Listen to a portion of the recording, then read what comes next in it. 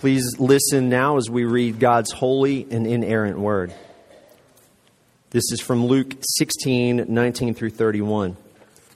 There was a rich man who was clothed in purple and fine linen and who feasted sumptuously every day. And at his gate was laid a poor man named Lazarus, covered with sores, who desired to be fed with what fell from the rich man's table. Moreover, even the dogs came and licked his sores. The poor man died and was carried by the angels to Abraham's side. The rich man also died and was buried. And in Hades, being in torment, he lifted up his eyes and saw Abraham far off and Lazarus at his side. And he called out, "Father Abraham, have mercy on me and send Lazarus to dip the end of his finger in water and cool my tongue, for I am in anguish in this flame." But Abraham said, "Child, remember that you in your lifetime received your good things, and Lazarus in like manner bad things. But now he is comforted here, and you are in anguish. And besides all this, between us and you a great chasm has been fixed, in order that those who would pass from here to you may not be able, and none may cross from there to us." And he said, "Then I beg you, Father, to send him to my father's house, for I have 5 brothers, so that he may warn them, lest they also come into this place of torment." But Abraham said, "They have Moses and the prophets. Let them hear them." And he said, "No, Father Abraham, but if someone goes to them from the dead, they will repent." He said to them, "If they do not hear Moses and the prophets, neither will they be convinced if someone should rise from the dead." Pray together. Heavenly Father, you are Lord of the universe, Lord of creation, and everything that exists belongs to you. And Father, we now simply return a portion of what you have given to us. And we ask that you would use these tithes, these gifts, these offerings, in order that your kingdom would be advanced in this world, in order that the kingdom of darkness would be pushed back, in order that your name would be praised, as the glories and wonders of the gospel are foretold to all the nations. And Father, as we long for the gospel to go out and be told to all the nations, we pray this morning that the gospel would be proclaimed to us as we prepare to sit beneath your word. And we pray that by the power of your Spirit this morning, the Spirit of our risen King, that you would meet us each where we are, that you would meet us corporately, but that you would also meet us individually, that you would meet those of us who are anxious, those of us who are depressed, those of us who are happy and triumphant, those of us who come in this morning defeated, angry, and bitter. That you would meet those of us who are confident, and that you would meet those of us who are doubting and skeptical. Father, we pray that you would meet those of us who appear to be very, very good and those who are very, very bad. Would you meet us, please, with the good news of our risen King?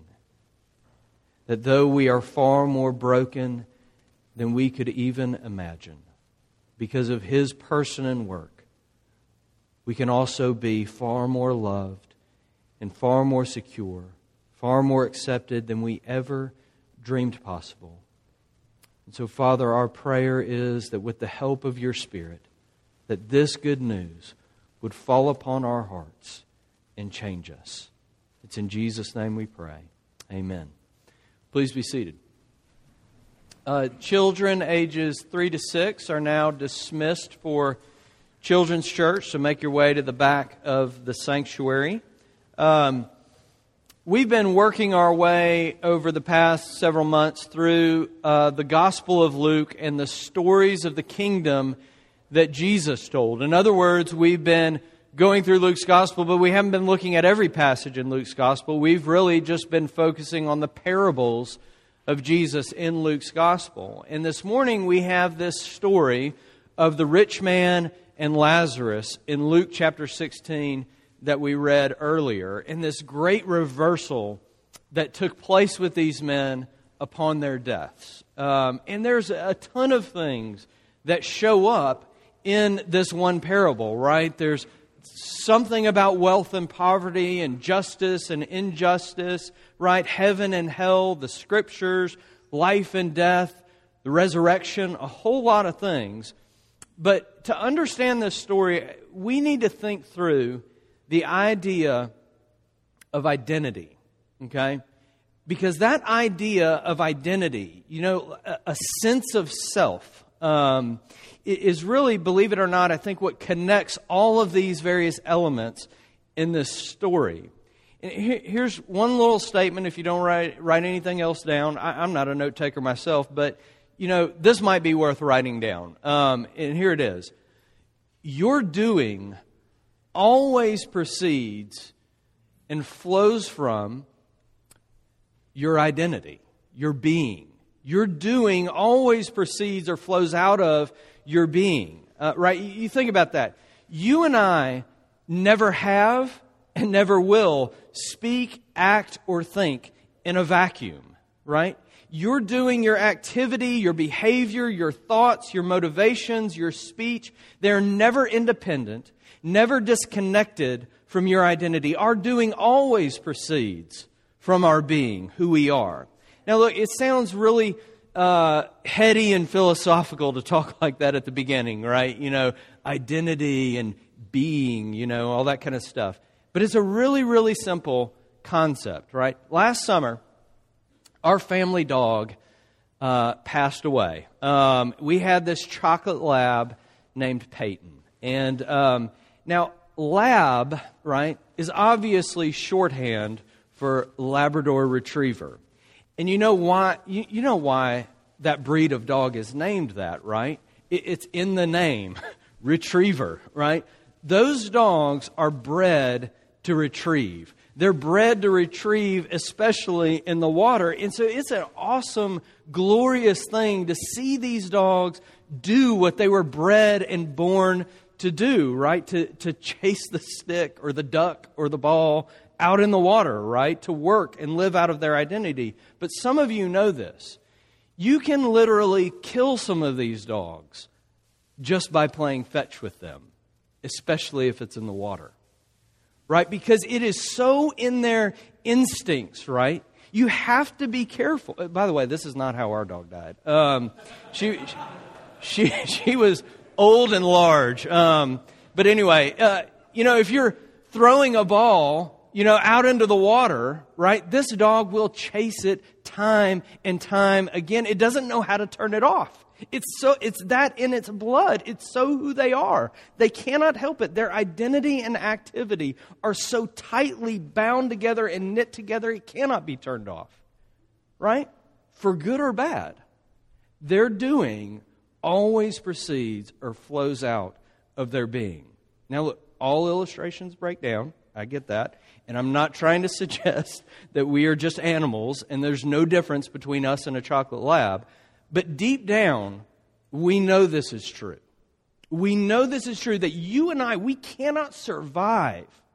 We can't really live without a sense of identity, without something that defines us in this life, right? We have to have something that tells us who we are. Identity gives our lives hope and meaning and purpose and value, right? Identity is what gives shape to our lives, because our doing always proceeds or flows out from our being. And Jesus is teaching us here in this parable, I think, that we have to settle this issue of our identity. And here's how.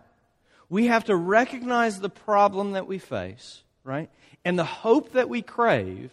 And finally, we learn in this parable how to have that hope here and now. So those are really our 3 points. 3 points to settling our identity, right? The problem we face, the hope we crave, and how to get that hope. Okay, first, the problem we face. Let's begin by talking about how that problem really feels in our lives, and then we'll talk about why. We've all seen those air dancers before at like a car dealership or at the grand opening of a store, right? These giant, tall balloons with these little arms, right? These tube men that stand and they blow air up through it, but it's always twisting and turning in the wind, right? You know what? Y'all know what I'm talking about? Okay, we've all seen those. Okay. So, here they're rising and falling and twisting in the wind. It's like whoosh, and they get to life, and they stand up, and then whoosh, they fall down and all this kind of stuff. I'm done acting that out. But here's the simple point that I want to make. That's what it feels like. That's what it feels like in life when you find your identity in anything but God. How so? Look, you look to your spouse or to your children or to your career or to your reputation to define you. You try to find your value, your purpose, your meaning. You try to make a name for yourself, right? The perfect wife, the model parent, right? Successful businessman or woman, respected by your peers. And you are destined to ride the winds of circumstance up and down in your life. See, when your kids are turning out right, or your spouse approves of you, or your career's a success and you're accepted by your peers, then everything's great. And you're happy you're alive, right? Whoosh, the wind lifts you up, right? Your life has purpose and value, but something comes along. Something comes along and threatens that. You are more than sad. You're terrified. And you're panicked, and you're anxious, and you're depressed, and you're lost. You don't know who you are without that thing, right? You don't have a self. You've lost your name. You've lost your identity. So where do I get all that from this story about the rich man and Lazarus in Luke 16? Stay with me just a second here. This parable that Jesus tells, this story that he tells, it's a study in contrast, right?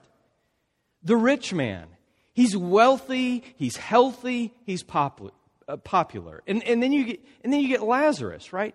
He's poor, he's sick, and he's all alone. Right? It's a study in stark contrast, right? But the biggest contrast in this story that Jesus tells, and it's pure genius, is this. There are two main characters in this story. And one has a name, and the other doesn't. In all the parables that Jesus ever told, he never named one of his characters a proper name. Over months, we've seen a lot of parables, right, that Jesus told. A judge, a widow, a sower, a farmer, a manager, a friend, and on we could go. This is the only parable in all the parables that Jesus ever told that are recorded for us where someone got a name, Lazarus. And it's because Jesus is making this point. The rich man, he was just a rich man and nothing more. The biggest circumstance of all came, death. And no more money, no more self for the rich man. So the question is this morning, who are you? I mean, what is your name? Who are you? What defines you in this life? Are you just a father, just a mother, just a spouse, just an architect, just an artist, just a conservative? Who are you? Right? But here's why is this a problem we all face? Look, it's because we are all so desperate to have a name. You have to have an identity in this life. And almost all of us have tried or are trying right now to solve that equation in our lives. And it's a very simple equation. My life plus X equals identity. A self, a name, who I really am, right? So listen. We are bad mathematicians with our lives because we aren't really solving that equation. We're like me in like the third grade when that was first introduced to me. Or maybe it was later than that. But, when they first introduced letters to math, which is like really cruel. But, we're just trying to guess. We're plugging things in to try and make it work. Plugging in all kinds of things for X, just crossing our fingers. I hope this is the right answer. What is it that you think, that you're thinking right now, if I got that, if I became that, if I was that, then I could rest, then I would have hope, then my life would have meaning and value, those kind of things. Then I would know that I'm someone. I would have a name. Your spouse, your bank balance, your career, your talent, your kids, your health, your reputation. You aren't solving the equation. You're just guessing, plugging and guessing. And because of that, we all feel like air dancers from time to time. Insecure, anxious, dependent on circumstances, pushed and pulled, rising and falling. Just real quick before we move on. This rich man died and he went to hell where he was in torment, right? Notice something very interesting. He's in hell and he's disintegrating. He's falling apart. He's breaking apart in the flames of forever, right? That's what fire does, right? It breaks things down. It disintegrates things. It pulls things apart. And these flames do that forever. And it's torment forever. It's the continuation of what started in this life and is now being carried out in full justice. You see it in this passage. The rich man got his riches, and that was all he got. You see how lost and disoriented and disconnected and hollow and how out of touch with reality he is. There is no sense of self or reality. He is in hell, but he is still ordering Lazarus around. Right? Send Lazarus with water to cool my tongue. Send Lazarus to my Father's house.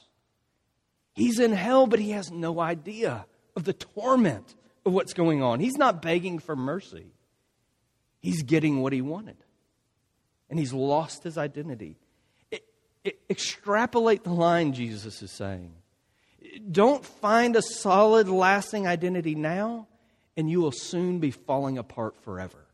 Breaking apart to nothingness. Falling further and further away forever from reality. Okay, second. And I'm not in a bad mood. That first point is a rough one. But, you can't read this parable without realizing that it is a warning that Jesus is giving. But second, I want us to see the hope that we all crave. Now, here's the irony of this passage. You look at this man that Jesus names Lazarus in this story, right? And this is this fictitious character, by the way. This isn't the other Lazarus that Jesus raised from the dead. But listen, we look at Lazarus, and no one would ever want to change places with Lazarus, even if it was just for a day. But Jesus is saying, Lazarus, he has the one thing we all crave. Look at Lazarus. Something was wrong with his body, right? He didn't stand outside of this man's gate. He was, literally, the word talks about him being thrown at his gate. He's tossed at the rich man's gate, right? He had to be laid there. He was covered with sores, sores that were oozing, sores that dogs came to lick.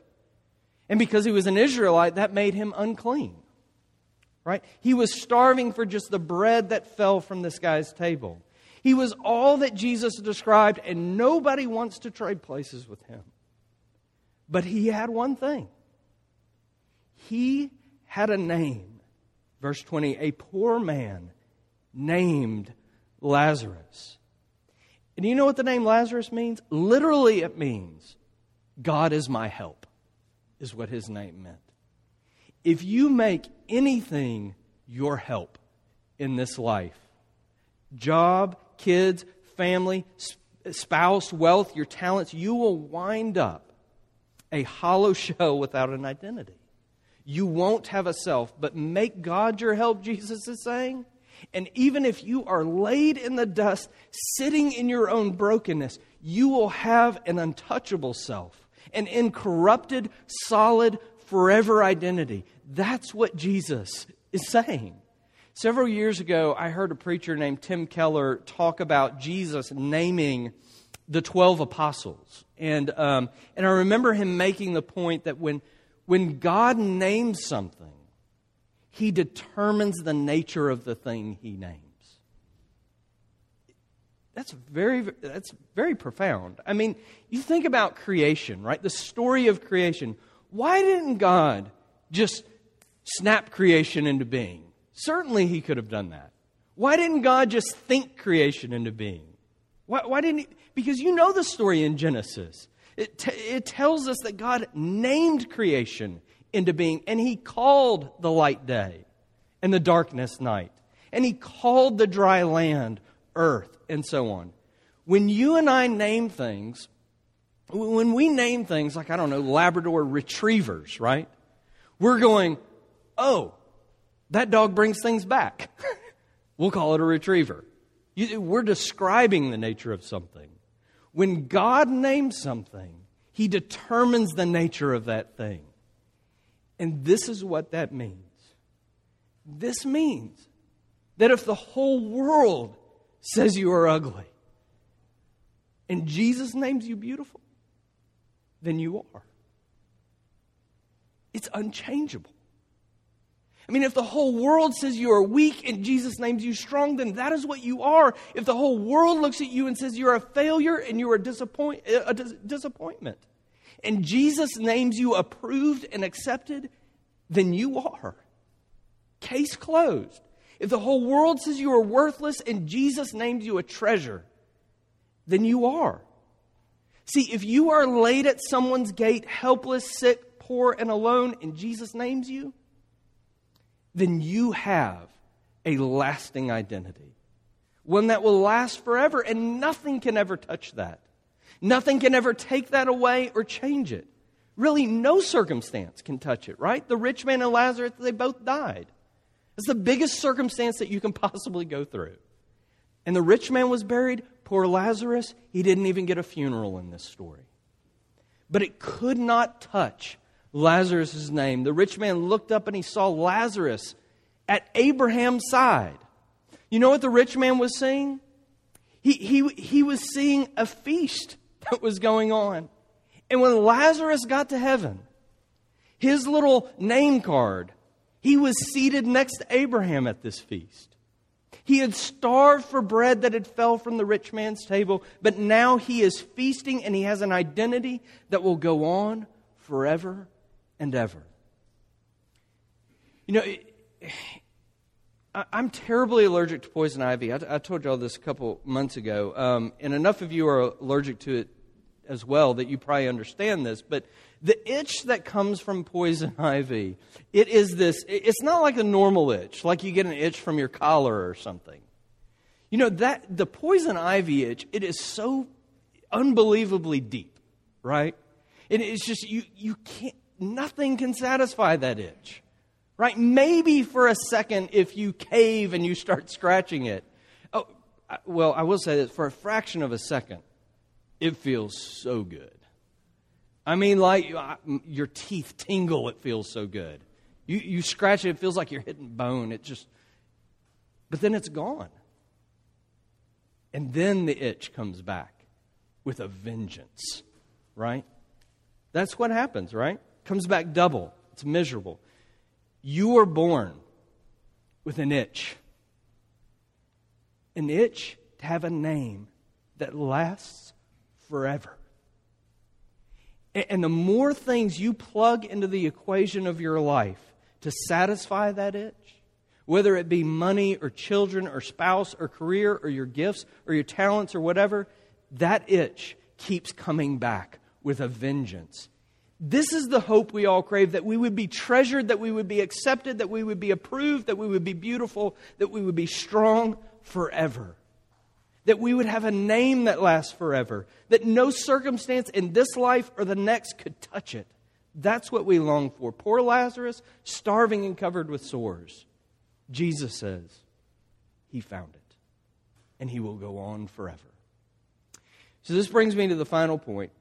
How you can get that same hope. How can we have that hope that lasts into the future, but also that begins now and keeps us from rising and falling with the circumstances of life, right? You know, this is probably like one of the worst sermons ever, technically. I've had you thinking about algebra, poison ivy, chocolate labs, and on, right? Air dancers. Good luck keeping all that together. But in this last point, I do hope to be very clear and straight with you. How can we get that hope we crave? Starting in verse 24, we get this conversation, right? That we're kind of Jesus is allowing us to eavesdrop on this conversation with the rich man and Abraham. And in it, he asks for this water, right, to soothe his agony. He can't go into more detail than that about this fixed chasm separating heaven and hell. But the conversation, right, it winds its way around to this man asking Abraham to send Lazarus to warn his brothers. Right? Maybe even send Lazarus back from the dead. That will get their attention. And see, implied in that question is something like this. It's not my fault that I'm here. I didn't receive proper warning. I never knew how to get an identity like that would last forever. And think with me about Abraham's response to him. Verse 29, but Abraham said, they have Moses and the prophets. Let them listen to them. Let them hear them. Verse 31, if they do not hear Moses and the prophets, neither will they be convinced if someone should rise from the dead. That little phrase, Moses and the prophets, right? All of Jesus' hearers would have known what that meant. It's the way they referred to their Bible. It's the way they referred to the entire Old Testament. And see, Jesus is saying the Bible, even the Old Testament, is entirely sufficient. Entirely sufficient for what? Entirely sufficient for you and me to get the hope we so desperately crave. Entirely sufficient to settle our identity now and forever. Look, in saying all this, I know that it's hard for some of you to read your Bible. Not just out of discipline, but some of you are brand new to Christianity and it's just intimidating to you to read it. Others of you have been Christians for a long time, but you never learned how to read your Bible. You do it because you know you should, but you wind up reading it for little quotes of inspiration to help you through your day, or or how to become a better person, and you're unsure how to connect it all. Let me give you a little cheat sheet for reading your Bible. When you read your Bible, the one thing that you have to keep in mind is that it is one big story that has one main character in it. And that character is Jesus. The whole Bible is saying, Old Testament and New Testament, mankind is spiritually bankrupt, but there is one hero, there is one deliverer, there is one Redeemer, one Messiah. Abraham said they have the Old Testament, and that's enough. Why? Because it was always saying in the Old Testament that God is your help, your only help. It was pointing to God in the flesh, to Jesus, who would come to redeem. Listen to the story of the Old Testament as told by Sinclair Ferguson with this cheat sheet that it's all about Jesus. He says, Jesus is the true and better Adam who passed the test in the garden and whose obedience is now imputed to us. Jesus is the true and better Abel who, though innocently slain, has blood that cries out not for our condemnation but for our acquittal. Jesus is the true and better Abraham who answered the call of God to leave all the comfortable and familiar and go out into the void not knowing where he went. Jesus is the true and better Isaac who is not just offered up by his father but sacrificed by his father on the mount. While God said to Abraham, now I know you love me, because you did not withhold your only son whom you love from me. Now we at the foot of the cross can say, now we know you love us because you did not withhold your only begotten son from us. Jesus is the true and better Joseph who is at the right hand of the King and forgives those who betrayed and sold him and uses his power to save them. Jesus is the true and better Moses who stands in the gap between the people and the Lord and who mediates a new covenant. Jesus is the true and better rock of Moses who, struck with the rod of God's justice, now gives us water in the desert. Jesus is the true and better Job, the truly innocent sufferer who then intercedes for and saves his stupid friends. Jesus is the true and better David, whose victory becomes his people's victory, though they never lifted a stone to accomplish it for themselves. Jesus is the true and better Esther, who didn't just risk losing his life, but gave his life, who didn't just say, if I perish, I perish. He says, when I perish, I'll perish for them to save my people. Jesus is the true and better Jonah, who was cast out into the storm so that we could be brought in. He's the real Passover lamb. He's the true priest, the true prophet, the true king. He is the true temple, the true light, the true bread. He's everywhere. That's what the Bible was pointing them to. All throughout the Bible is saying, place your hope in God. Place your hope in the one who came to fulfill everything written in the Old Testament. Find out who you are in Him. In Revelation chapter 2, verse 17, the Apostle John, he had a vision, and he wrote down what Jesus said in that vision. And he wrote that Jesus said, to the one who conquers, I will give some of the hidden manna, and I will give him a white stone with a new name written on the stone that no one knows except the one who receives it. I don't know what that means. I have no idea what that means, really, except that if you place your hope like Lazarus in God, the man whose name was God is my help, one day you are going to be in God's presence, and He's going to reveal the name that you will have that will go on forever and ever and ever. It's written on the stone. And when God names something, He determines the nature of that thing named. And the way to start finding out what that name is now is to listen to Moses and the prophets, calling you to trust in the one true hero, the one true deliverer, the one Redeemer, Jesus. See, you and I, craving purpose, meaning, value, worth, significance, whatever. How about this? The God of the universe, who named all of creation into being, He sent His only Son into the world. And He willingly bore your shame and mine upon the cross. He died the death we should have died. Find your value in that, because the whole Bible is saying you were His treasure. He had everything in heaven, and He gave it all up so that He could have you. And He is risen to secure for you a name that will last forever. Just a couple brief applications here. First, read your Bible. Seriously. Jesus has Abraham saying in this parable, of all the things He could have had Abraham saying in this parable, your brothers, they really need to pay attention to the Bible. And if reading the Bible has become stale for you, I encourage you to read it differently.